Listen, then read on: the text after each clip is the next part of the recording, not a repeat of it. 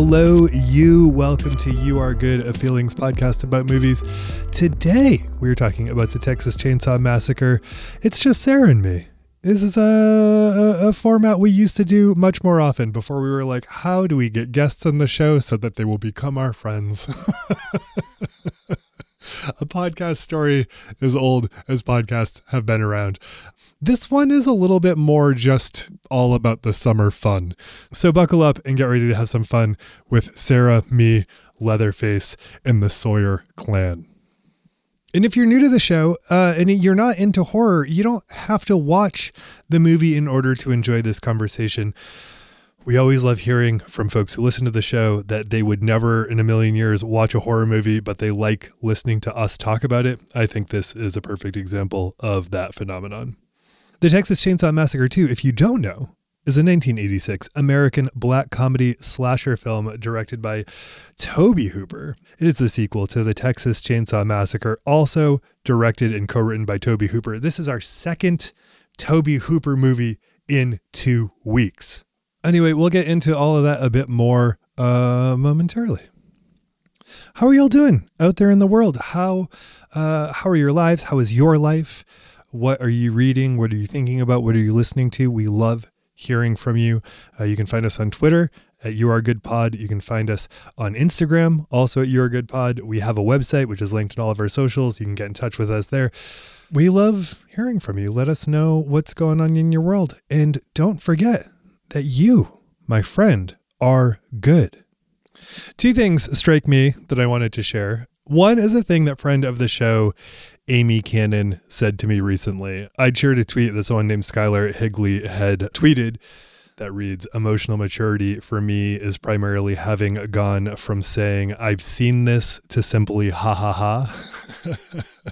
I feel like we all have someone in our lives who somehow has seen literally everything we've tried to share with them already before we have. It just seems impossible. And I love that. I feel like this was kind of a point of emotional maturity for me too. And Amy and I were chatting a little bit about this. And she was recalling her friend in school who she noted was absolutely unbothered by saying, I don't know, or I haven't heard of that. And she was moved by that and moved into action and adopting that. And I remember the moment that I felt that too. And Amy said, vulnerability is powerful. And I agree.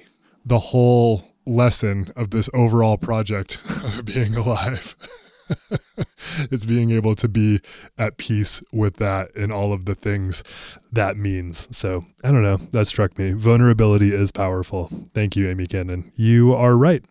The other thing I wanted to recommend to y'all, and we've talked about this before, but I love You Must Remember This. It's one of the shows that I have loved for a long time. I feel like it's one of the shows that made me realize what podcasting could and should be. Karina Longworth has been on Sarah's show You're Wrong About, talking about the ratings board and the rating system.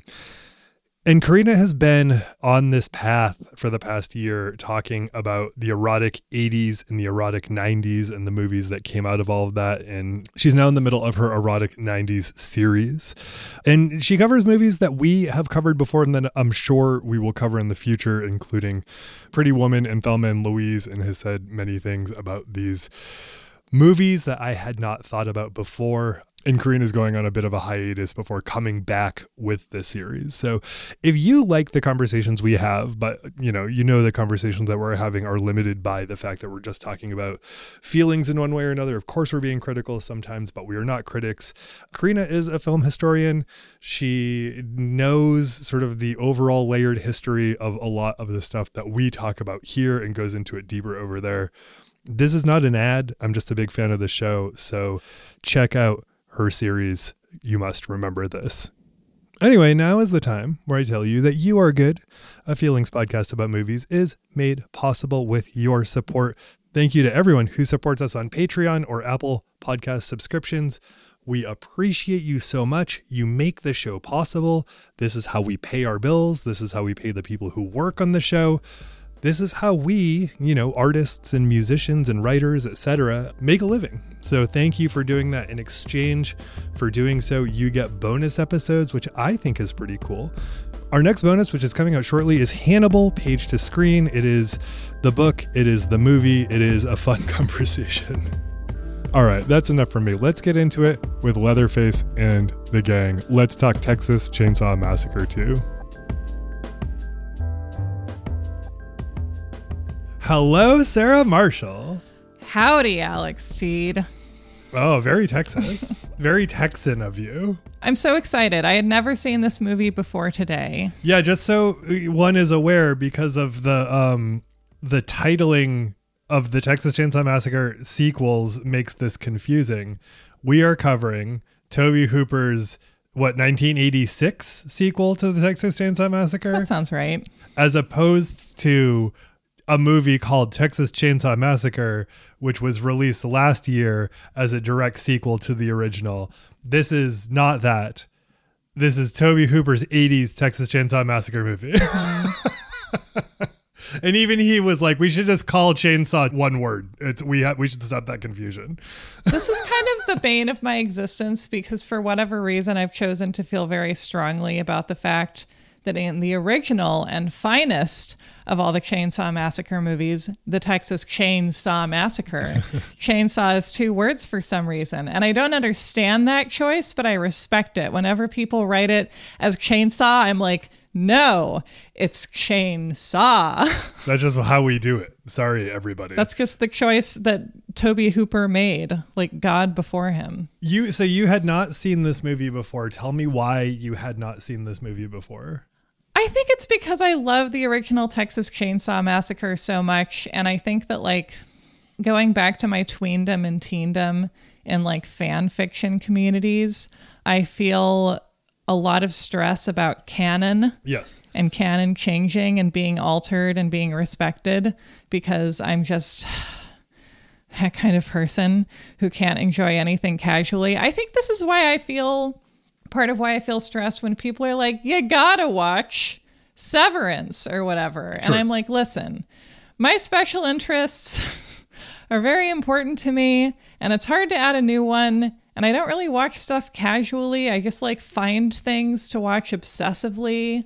It feels like a different approach to media. And I feel that way about the original Texas Chainsaw Massacre. And I knew that this sequel was like, seemed completely different in tone. And it pretty much is. But I am also now an old lady, and I have loosened up a tiny little bit, and I really enjoyed it. And so before you dive into like what this movie is, like, how would you describe the vibe of this movie? Like, and especially how would you describe this vibe of this movie in contrast to its predecessor? Okay, I have an amazing answer for that, which is the first half is like 90s John Waters, where it's like kind of satirical, but mostly just like silly, you know? Sure.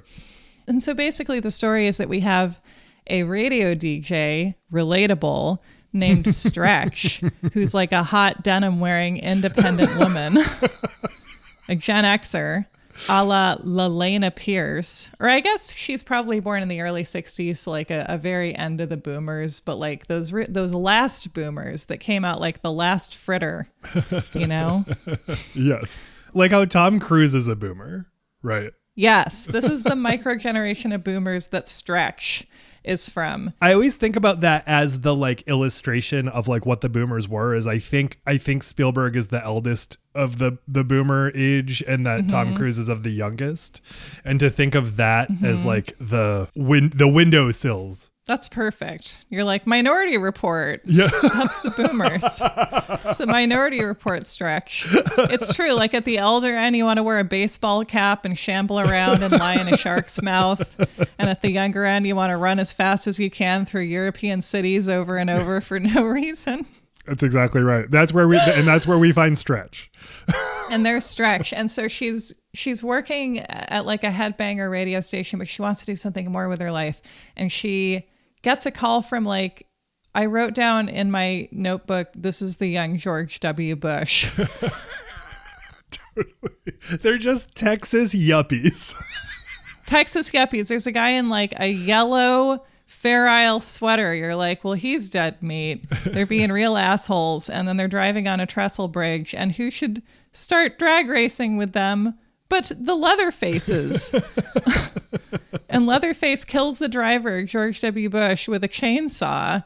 And then Dennis Hopper is called in to investigate the crime scene. And he's like, I'm Franklin and Sally's brother. And you're like, Dennis Hopper, born 1936, Paul Partain, born 1946. All right. He's their uncle. Is he? Yeah, it's his brother's Okay. kids. That's what. Yeah, it's his brother's Okay. kids. Yeah, thankfully. That makes more sense based on how Dennis Hopper looks. Because you look at Dennis Hopper in 1986 and you're like, is he 40? Is he 65? You know? Absolutely. He maintains exactly how he looked from that point forward, really. It's true. You know, an old man with his skull pressing against his forehead. But Stretch got a call from these guys when she was DJing, and the only detail in this movie that bothered both of us, Oh, God. she can't hang up on callers. It makes no sense. I worked at a radio station. This makes no sense. And it seems to be just like in this one specific instance, because it seems like they have had the ability before to turn it off. But they're like, he's like, I'm trying, I'm doing everything I can, which like leads one to believe that something else is making this happen, but that is not what's happening. It makes no sense that they can't drop the call, but it works to drive the plot forward. You just got to have it. And so Stretch goes to Dennis Hopper and says that she has a tape of this murder that he's investigating. And at first he's like, buzz off, little lady, basically. And she's immediately like, based on a like 2-inch news art story, is immediately like, everyone thinks you're a has-been and no one believes you. Yeah. And she's like, I'm here to be on your side, mister. I'm here to do something and not just play headbanging music. I know. And I was like, listen, Stretch, I don't know why you feel playing headbanging music isn't socially meaningful, but I certainly think it is. Are you similarly curious as to why he didn't want the evidence that she's brought to him? Like, if he is struggling in the way that we know he's struggling, you think he'd be eager to receive that evidence? Yeah.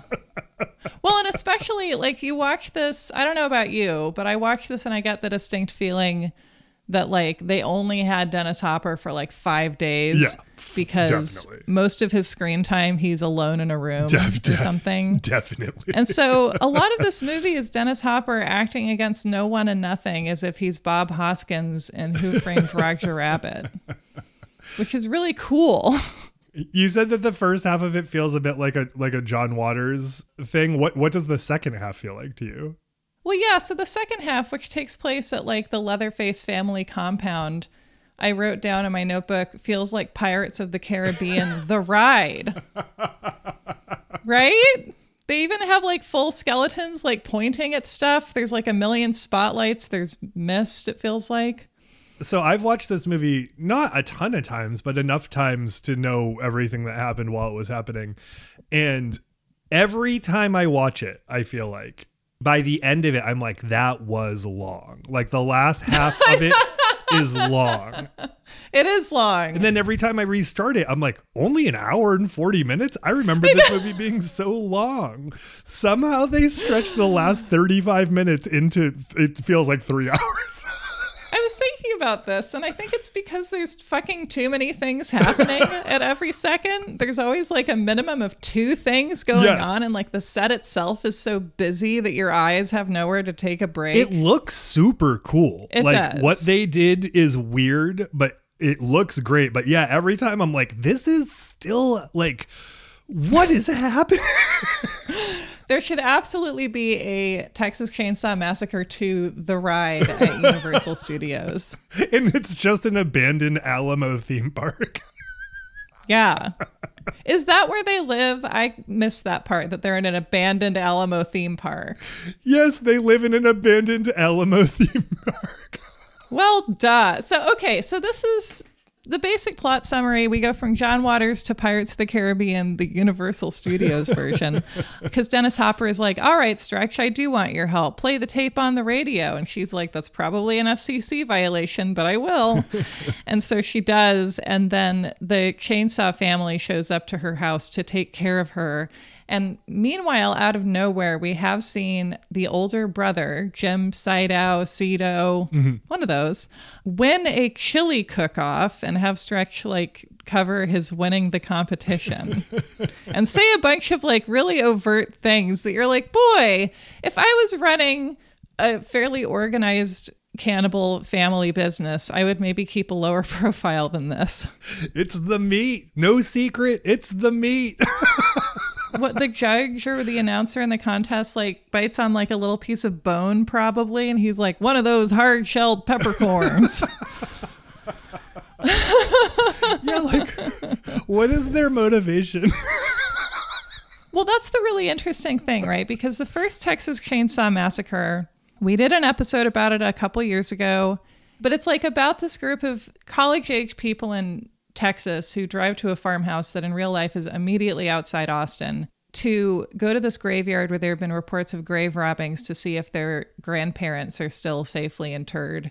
And they don't really figure anything out. And so they go to their grandparents' house, and then they are out of gas for their van. And so their friend goes to the neighbor's house to get gas. And who should be there but Leatherface and the whole Leatherface family. And so they kill the teens. And then they have Sally, our main character, over for dinner, and she escapes. And it's just like some kids on a sunny day who go to this farmhouse that is full of this family that like you kind of imagine, or at least I do for economic reasons, is serving human meat at the barbecue place in the gas station they run because it just makes more sense economically for them. Right, yeah, they've gotten run out of, and we get a little backstory through mechanization. They've gotten run out of the meat industry. Yeah, the slaughterhouse jobs they used to have. And it's subtle. It's got themes, and it nails it. It's of themes, but it's so silly. Like the themes are delivered in such straight-faced, silly ways. Like him talking about the meat at the gas station. Like you don't feel like it's like built on the themes first. Like they made a movie and it captured themes. And in this, we get the same people at a chili cook-off. Right. And then they like have taken over this theme park. They're underground. They're all organized. They have like we see the uncle brother cook guy driving an RV with a car phone in it. And I was like, they've got a fucking car phone in this movie? Where'd your money come from? What's all this about? We know he pays taxes because he talks about it a whole lot. The original Texas Chainsaw Massacre and this movie are like one of the most perfect artistic examples of the difference between the 70s and the 80s that I can possibly think of. Yes, for sure. And I had sent an article to you that was written by Chuck Bowen, which was on Slant a while back. And I had always heard that this movie was satire. Of what? It's hard to say. Yes, absolutely. Exactly. I think that's exactly what Just said. America. And Bowen in that says, to consider the Texas Chainsaw Massacre 2 as a satire is to embrace a watered-down interpretation of that word. It's really failed camp. There's a lot that's happening in here, like the yuppies being the most abhorrent people in the movie, in a movie full of cannibals. Yeah. And so, like, there's that, but, like, it doesn't necessarily have, like, a central statement. No, but it's fun to watch, and I mean, I would love for you to describe the events of roughly the second half of the movie after the Leatherfaces show up at the radio station. I can't do it. I know that Stretch is being chased the entire time.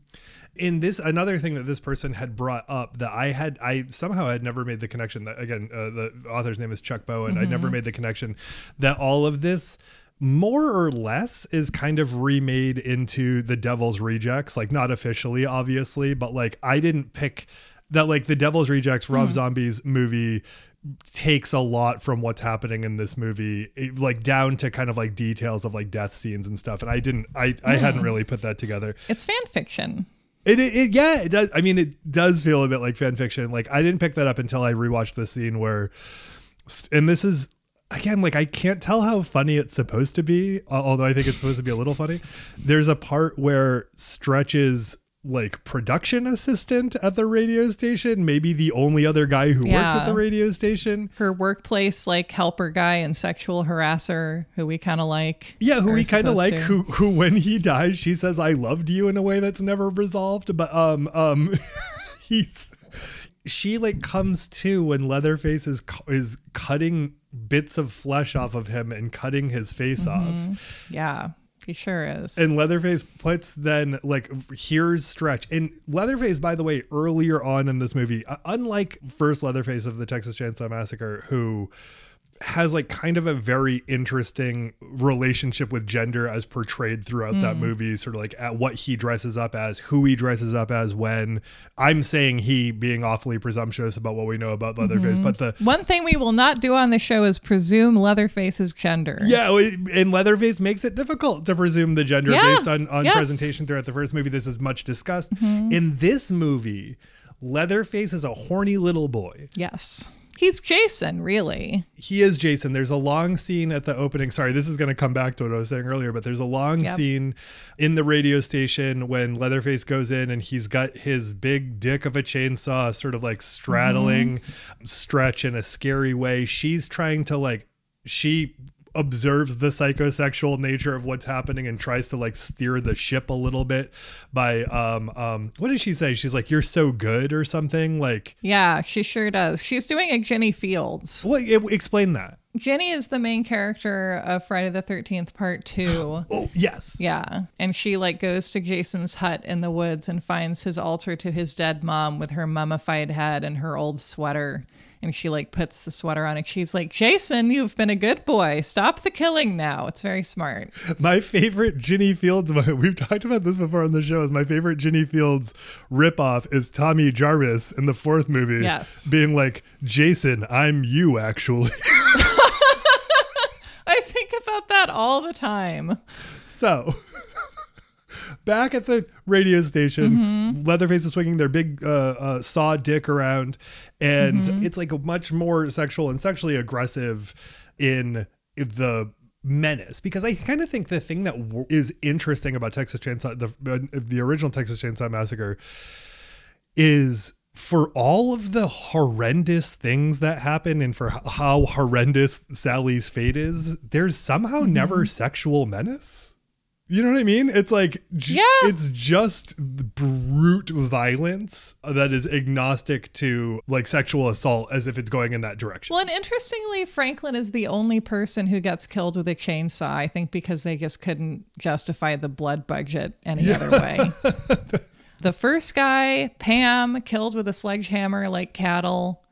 Kirk, I don't know if we know, but I think everyone else it's the thing is that they see you as cows. So this is one of the things that is said to be parody or satire in this movie, because when Leatherface is coming at her in this way and her legs are kind of like spread wide open and they're glistening and they're like right next to a bunch of like beer and juice cans. And she's over a huge tub of ice with soda in it as if they're at a wedding. The reason I bring all that up is because later on, Stretch is hiding out while Leatherface is cutting up her friend slash co-worker slash sexual harasser, and LG. She makes a little noise and Leatherface notices her and comes and like doesn't kill her immediately, because Leatherface has a crush on this gal that'll come up sort of throughout the rest of the movie. But he does give her a nice little trophy of what he's been doing over there and puts this guy's face, like severed face, on her face. And this is something that happens again in The Devil's Rejects, which is why I brought that up. Oh, okay. I didn't know that. Yeah, and then and it becomes fun in its own different direction. But so now she's kind of like in haunted house land and is just running from the family, running from the reason why I said that I didn't know if it was supposed to be funny. That guy is somehow still alive. He gets up without his face and like missing a lot of the covering of his ribs. Let me tell you, Alex, that was my favorite part. It was really kind of fun. The whole conversation with the guy whose face had just been cut off, because he was so nice. He really tried to help her. And he did. It felt like this really sweet moment where also I was doing a full body cringe because of how stressful it is to watch someone whose face has been cut off like that, you know? Yeah. And I was like, I love this. And it really made me think about how people are always like, why do you like horror? And I'm like, well, it's socially meaningful and blah, blah, blah. But also like, it feels good. It feels good to watch something like that. You're like, and then your body relaxes. It's some kind of a high. And it makes life feel less scary. It's like, it like feels like a fever dream. Yes. Yeah, so another thing that Bowen had said in that article, which I wanted to talk about, is he said, yeah, as passive aggressively lousy as the Texas Chainsaw Massacre 2 is, it occasionally achieves a tone of anarchic luridness that's proved to be significantly influential on better horror films. Ah, good for it. And like anarchic luridness is like a really great way to describe what's happening here, and a thing that I like in a movie, even if I don't like the movie overall, is like these kind of scenes where you're like, what the fuck is happening? Yes. And this movie does that for sure. So she's running kind of the rest of the movie, trying to outrun the family as they're trying to get her. And then we essentially, for like the last 10-15 minutes, reenact the family dinner scene of the first movie, which makes me want, it's been 12 or 13 years since everything that happened in the first movie. Mm-hmm. I'm curious about why they still believe that Grandpa can take someone down with one swing of a hammer, because he can't now, he couldn't then. They're trying to make it happen. I know. You'd think that they stopped after that because it went so badly for them, but apparently they still do it. They say, you know what it reminds me of is it's like you decide to believe something first and then reverse engineer everything from that. Like they just like believe that he is mystical in some way, and they keep giving him the opportunity, hoping he'll fulfill it. And no, it just leads to their downfall every time. Mm-hmm. Yes, it's a great example of American political belief.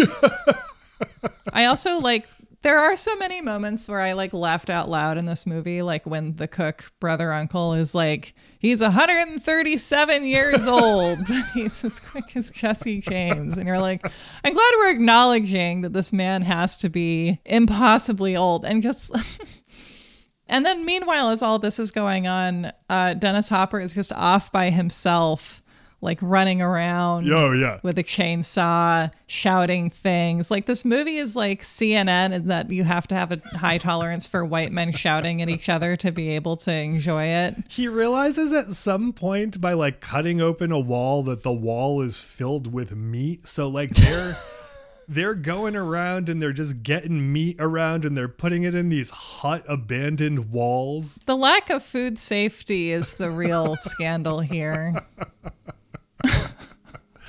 And then Dennis Hopper jumps in. He has like a Motel Hell style fight with Leatherface. Leatherface takes the saw to the gut.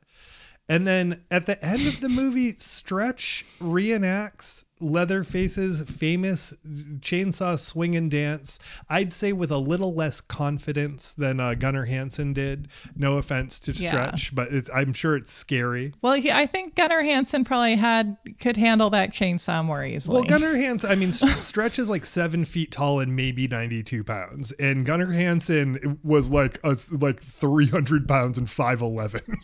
Mm-hmm. So I feel like him swinging a chainsaw is a more rational proposition. Yeah, he's a big, strong teddy bear. He looks like he's got a hedge trimmer.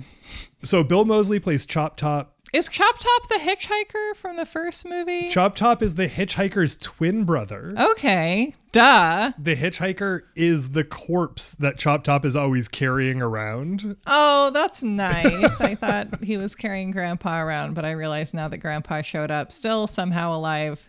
Later on. Yeah, he's carrying his brother around, his brother's corpse around. Right, of course, because famously the hitchhiker got ran over by a semi in the last movie. Yeah, and so Chop Top was serving in Vietnam, not while the last movie happened, but I guess he was still away because the last movie happened after. I like to think that he was like at Opryland that day, and he came home and was like, "Oh no, oh no!" Yeah, so he's in this. He's also he's really great and terrifying when he wants to be, or very funny when he wants to be. Yeah, his energy in this is incredible. It's really something. Yeah, and it would be remiss, someone would point out that we do not mention the fact that when he says dog will hunt, that is something that is sampled in Primus's Jerry Was a Race Car Driver. Nice. In the middle of the song, there's a part where this, like, all the music drops out and then you hear the chainsaw come up and he says dog will hunt, and it's like becomes such a part of Primus lore that like it's hard to differentiate that actual sample in Les Claypool's voice. Like they just kind of became the same thing. And I feel like Bill Moseley as Chop Top is Primus's aesthetic. Yeah. When you picture the band Primus, just look at him. Well, that's good for them. I have never listened to Primus outside of the South Park theme song, but like even the South Park theme song gives you that impression, honestly. And for the record, the South Park theme song is amazing. It's great. It's like, where would South Park be without that theme song? Absolutely. That's the truth. For people who don't know or are trying to remember, let's just do it. Going down to South Park, gonna have myself a time. Friendly faces everywhere, humble folks without temptation. I think those are the lyrics. Going down to South Park, go see some friends of mine. It's so strange. It's like a Mr. Rogers theme from hell. Every high school had like one or two bands that for some reason everyone was into, and it makes no sense as to like why or how that happened. And my high school was Pearl Jam #1, and then Primus #2. Like kids who liked country music, like horse girls liked Primus. Like it was a weird thing that I cannot explain. Can you write a zine called Horse Girls Liked Primus, an autobiographical zine? A zine.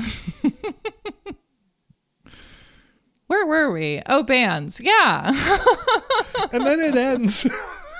And for people who don't know what we mean by reenacting Leatherface from the first movie, she climbs some kind of crazy tower with Chop Top, which like what part of the Alamo is that about? Did they say? There's like this huge staircase to like a tower. Yeah, it's like they're at the top of the Matterhorn, I guess.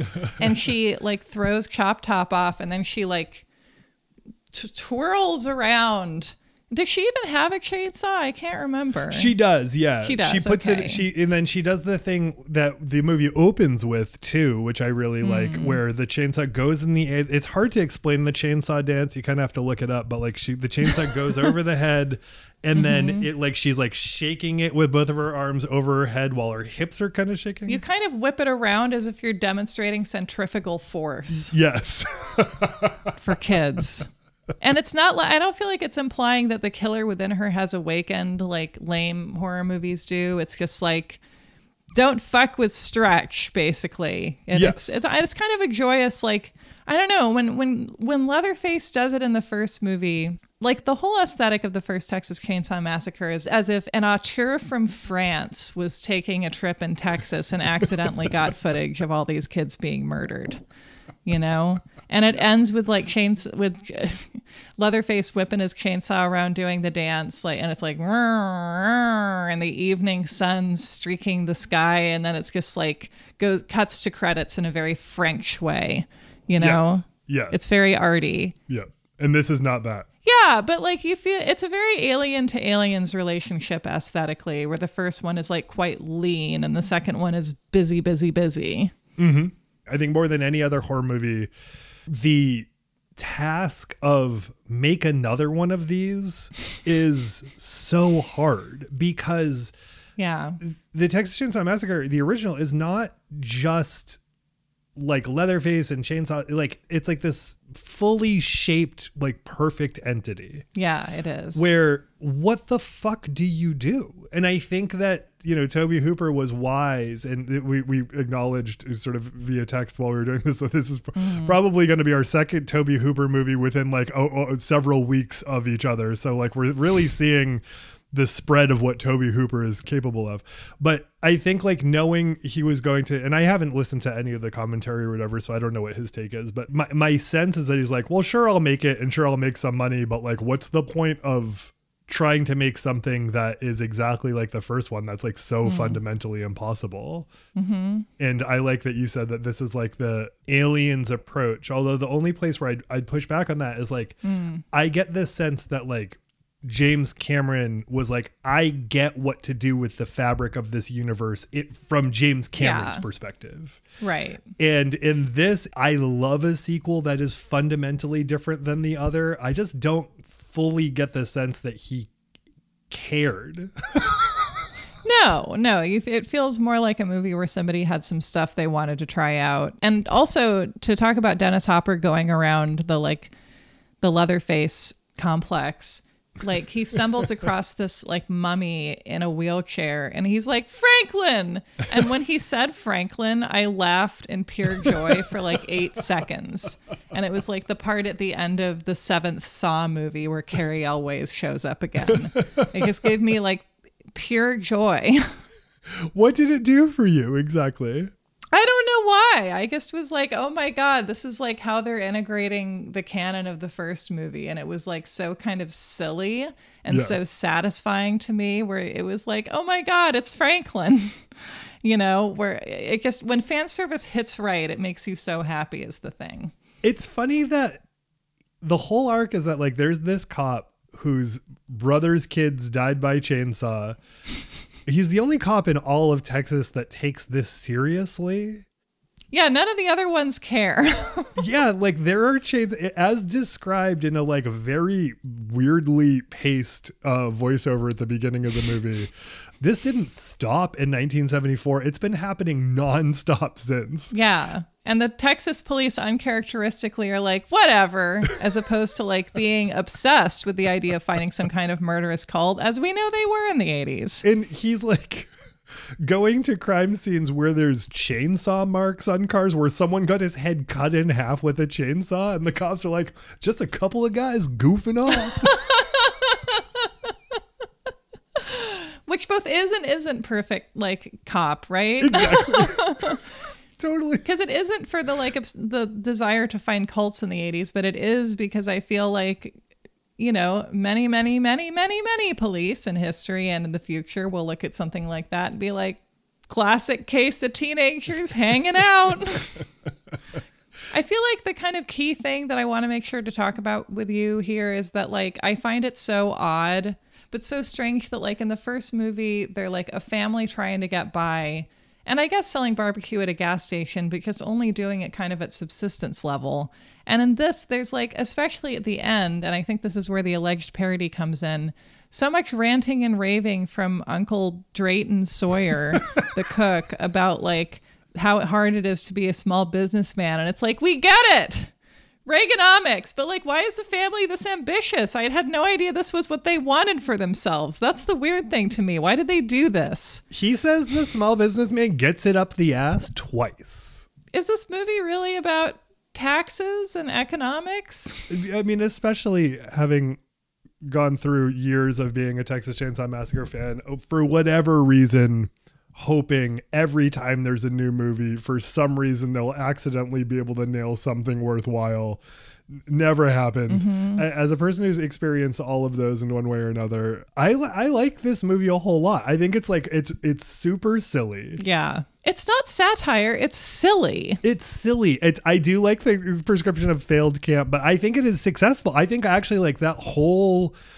Well, there's so many pieces that to me suggest that it's actually like extremely on the nose, well accomplished camp. Mm-hmm. Him accepting the speech at the chili cook-off is nuts. Incredible. The whole exchange with Leatherface and the saw and Stretch's legs feels extremely campy.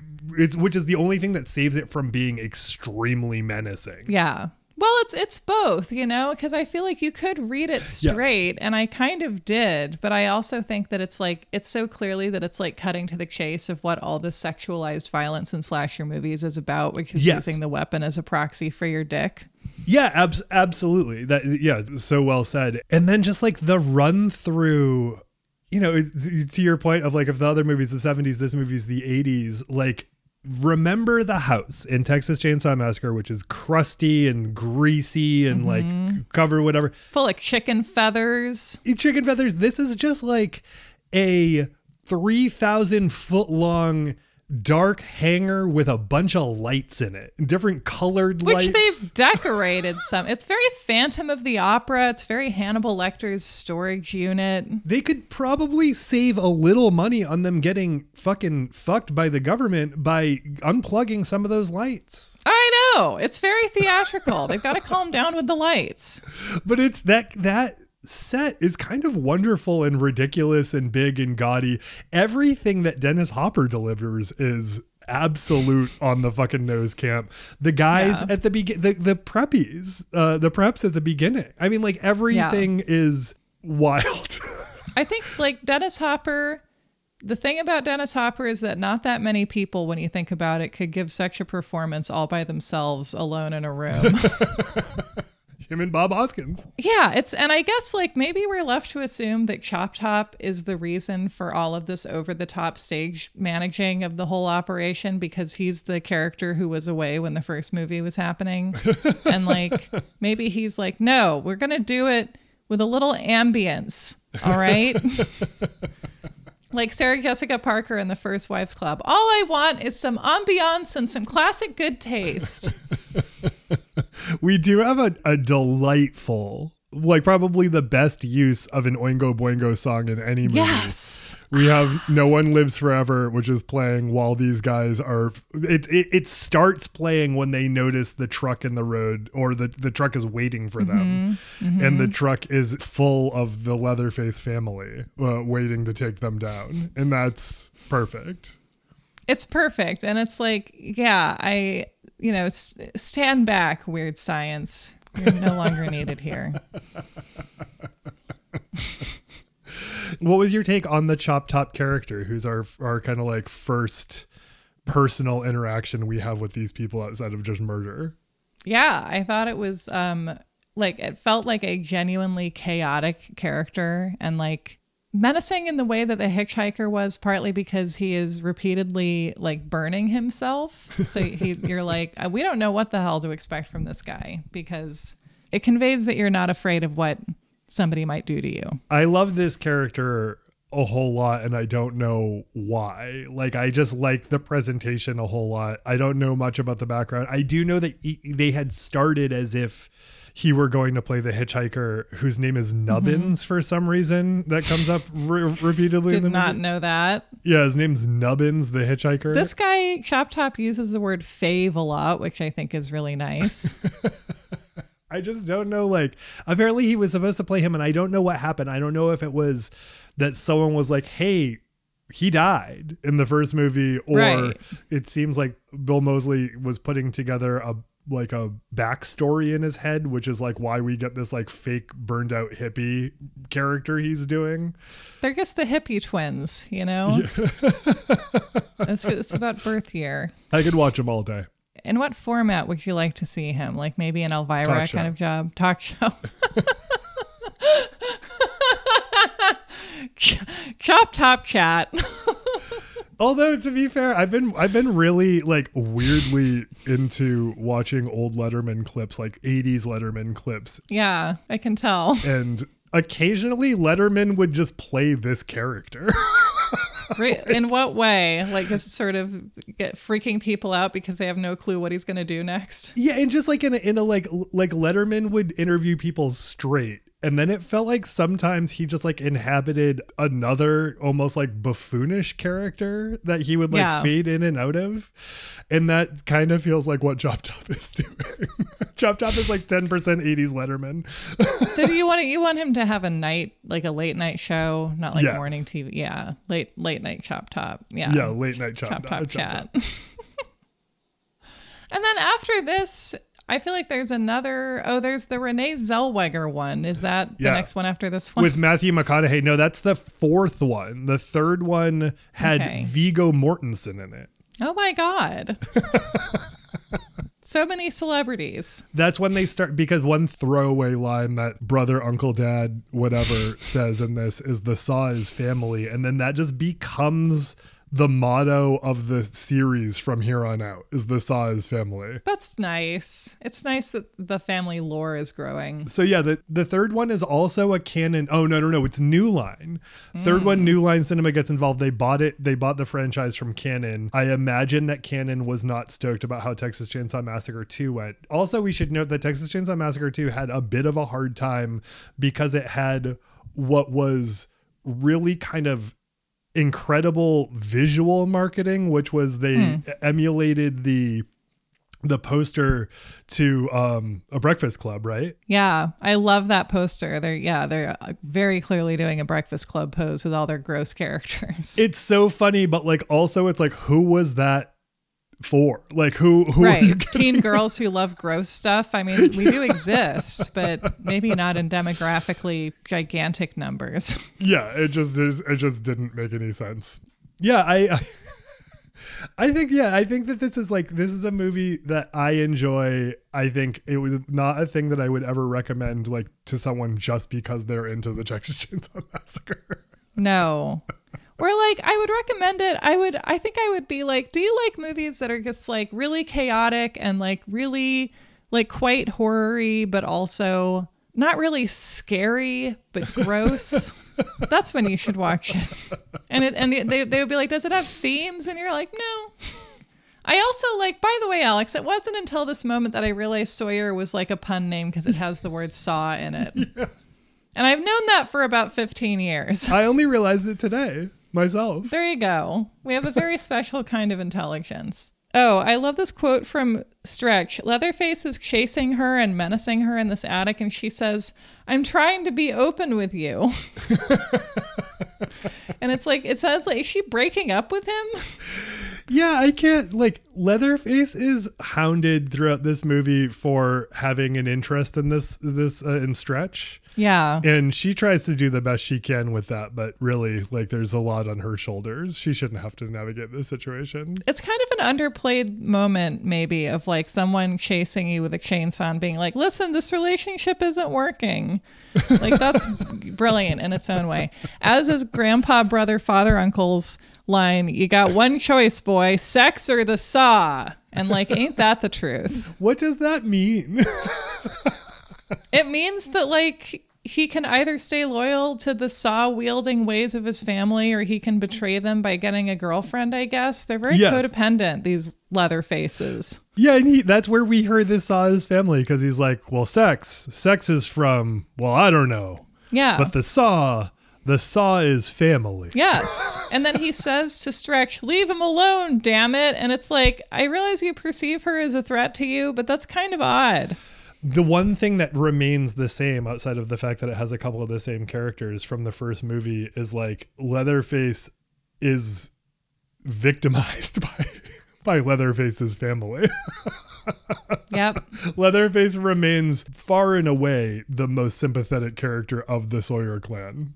That's the thing about Leatherface. Like, he's, being victimized by this family that needs him to carry out killing for them. And it makes you think about the power structures in violence. And I'm not even kidding. And then finally, brother, father, uncle's quote that life is that it's a dog eat dog world and there ain't enough damn dogs. The end. That's Reagan economic policy for you. It's so funny. Like, what is brother, father, uncle's political ideology? Well, he looks like Jimmy Carter, but that's a red herring. He's getting too taxed for his own good, as far as he's concerned, and there need to be more dogs. I would call it the second Southern strategy of using economic complaint to justify unrelated moral atrocity. That's what we're doing in the Texas Chainsaw Massacre too. And is it a movie that sums up the 80s? Yes. And is it also disgusting and hard to pin down tonally? Yes. What were the 80s? That. QED. Exactly. That's exactly what they were about. Watch it if you want to see the real 80s, not this cute little Stranger Things, little pumpkins driving their bikes around. It's this. Did I tell you I was on 1999, the podcast? I had a great time. Talked about the movie Go for the second time in an interview, not on our show. I love that you're a professional. You should make a business card that said Alex Steed talks about Go. I'm a professional Go commentator. And I was on, and the show was great. It was really lovely. I had a great time. But, we were talking about like if you were to remake Go, like, and what, I guess, like what music would go in. Like, that's kind of the only thing that feels like it's out of place. And we were talking about how movies or shows that are made, about 20, 30 years ago, when they put the music in, something about like inauthentic use of the music takes you out of it or whatever. And so I use that as an opportunity to talk about how much Stranger Things irritates me. And I didn't, I just like, you should just never do that. You should just never do that, because you can be confident that the people that you're bringing that up to are like a big Stranger Things fans. Mm-hmm. What I did like that John, the host, said that did not certainly make me a Stranger Things fan, but like it was a context that I appreciated, was he was like, Stranger Things is not about the 1980s. Stranger Things is about the cinematic universe of the imagination of the 1980s. Totally. Yeah, I think that's true. And I was like, oh, that's a super cool way to look at it that makes me give it a little less shit. I just don't want to watch it. Yeah, you don't have to watch it. It's okay. Well, Sarah Marshall. So that's what the Texas Chainsaw Massacre Part 2 is about. This is perfect. This is a favorite format, is when we talk around a thing and then get fully outside of it. Yep. And then are like, well, that's the movie. There is no dad, no father in this movie. There's a grandpa. There's a grandpa. But he's not thriving. He is not thriving. We know that the grandpa is a father of someone. But who? So we know that not many fathers. Who, in your view, is the daddy, Sarah? I love Stretch. Stretch is so great because there's so much going on in this movie. It's impossible to spend enough time on her, but she is like a cool ass radio DJ, which is an amazing role in 80s horror. It's also what Adrienne Barbeau does in The Fog and Lynn Thigpen in The Warriors, which is neither 80s nor horror, but whatever. And I feel like she is kind of in the middle between like so resourceful that you can't believe her and so bad at this that you can't root for her. Like, she feels pretty real to me. She has smart moments. She has dumb moments. She breaks up with Jigsaw. I like that she's the one twirling at the end. I like that she's able to survive without the movie implying that she's either been driven crazy or is a killer now herself. She's just like a working woman in Texas putting in another tough night. Who among us? Yeah.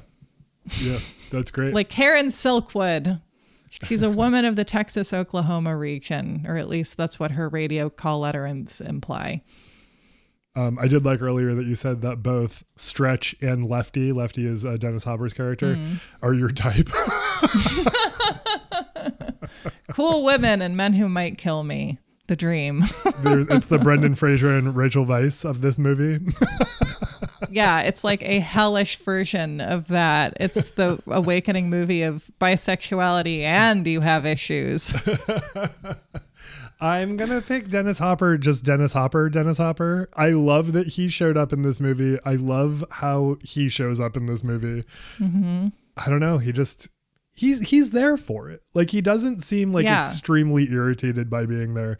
And then my second, obviously, is Bill Moseley. I say Dog Will Hunt maybe once a week to myself, largely because of Primus, but because he brought it to us. So, thanks, rugged, scary guys. I like you. Yeah, I had no idea. That's so great. Yeah, I feel like actors who are used to doing not horror, who turn up in horror, have a real tendency to either put in minimal effort or just do all their worst tendencies as actors, like when Corin Nemec was in that Ted Bundy thing. And Dennis Hopper is just like serving Dennis Hopper. I feel like this is basically what he does in Blue Velvet, which also came out the same year, I'm pretty sure. So that's amazing. Oh, you're right. Did you see, I know we've talked about it here and there, and I can't remember if you've seen it, but have you seen the Corin Nemec documentary that came out about the kid who went missing? No. Wow. God, what is it? My Name is Steven. Right, because Corin Nemec was in the TV movie at the time, and then they brought him in for that or something. Right, yeah, he comes in and does all the line reads for the Steven guy because he's dead. Mm-hmm. So he reads for all the lines in the documentary.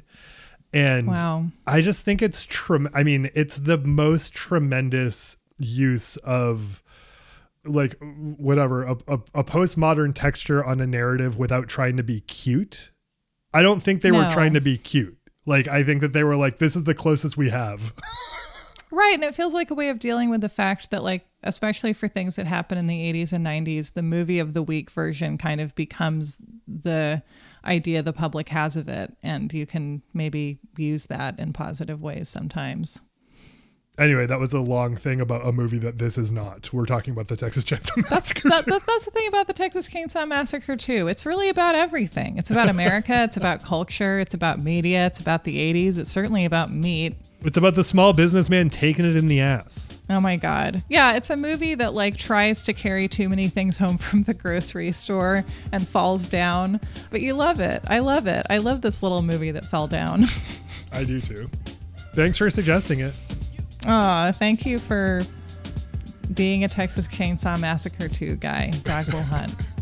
It's just nice to do something from the sort of like bottom shelf VHS, like convenience store rental shelf of Agreed. our shared history. And yeah, it's always special to do that. I agree.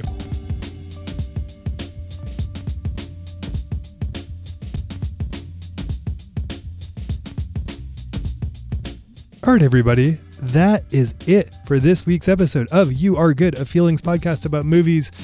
Thanks for being here. Thank you, Leatherface, for doing what you do. Thanks to Carolyn Kendrick for producing this episode and editing the episode. Thank you to Miranda Zickler for editing the episode. Thanks to Fresh Lesh for providing the beats that make the show sound so sweet. Thank you for listening. We appreciate you. Thanks for supporting us on Patreon or Apple Podcast subscriptions. We appreciate your support there. Again, that's the reason the show is possible. So thank you for supporting us. Hey, if you haven't left a review on Apple Podcast and that's something you can do, that's helpful. We appreciate everyone who's done that. Super, super helpful. And if you know someone who'd like the show, send them a text. Let them know they should be listening to You Are Good, a Feelings podcast about movies. We appreciate you letting folks know in any way that you are able to. Find us on Twitter. Find us on Instagram. That's it for now. Thanks for being here, y'all. We really appreciate it. We're so glad that we got to do this. And don't you forget it, that you, my friend, are good.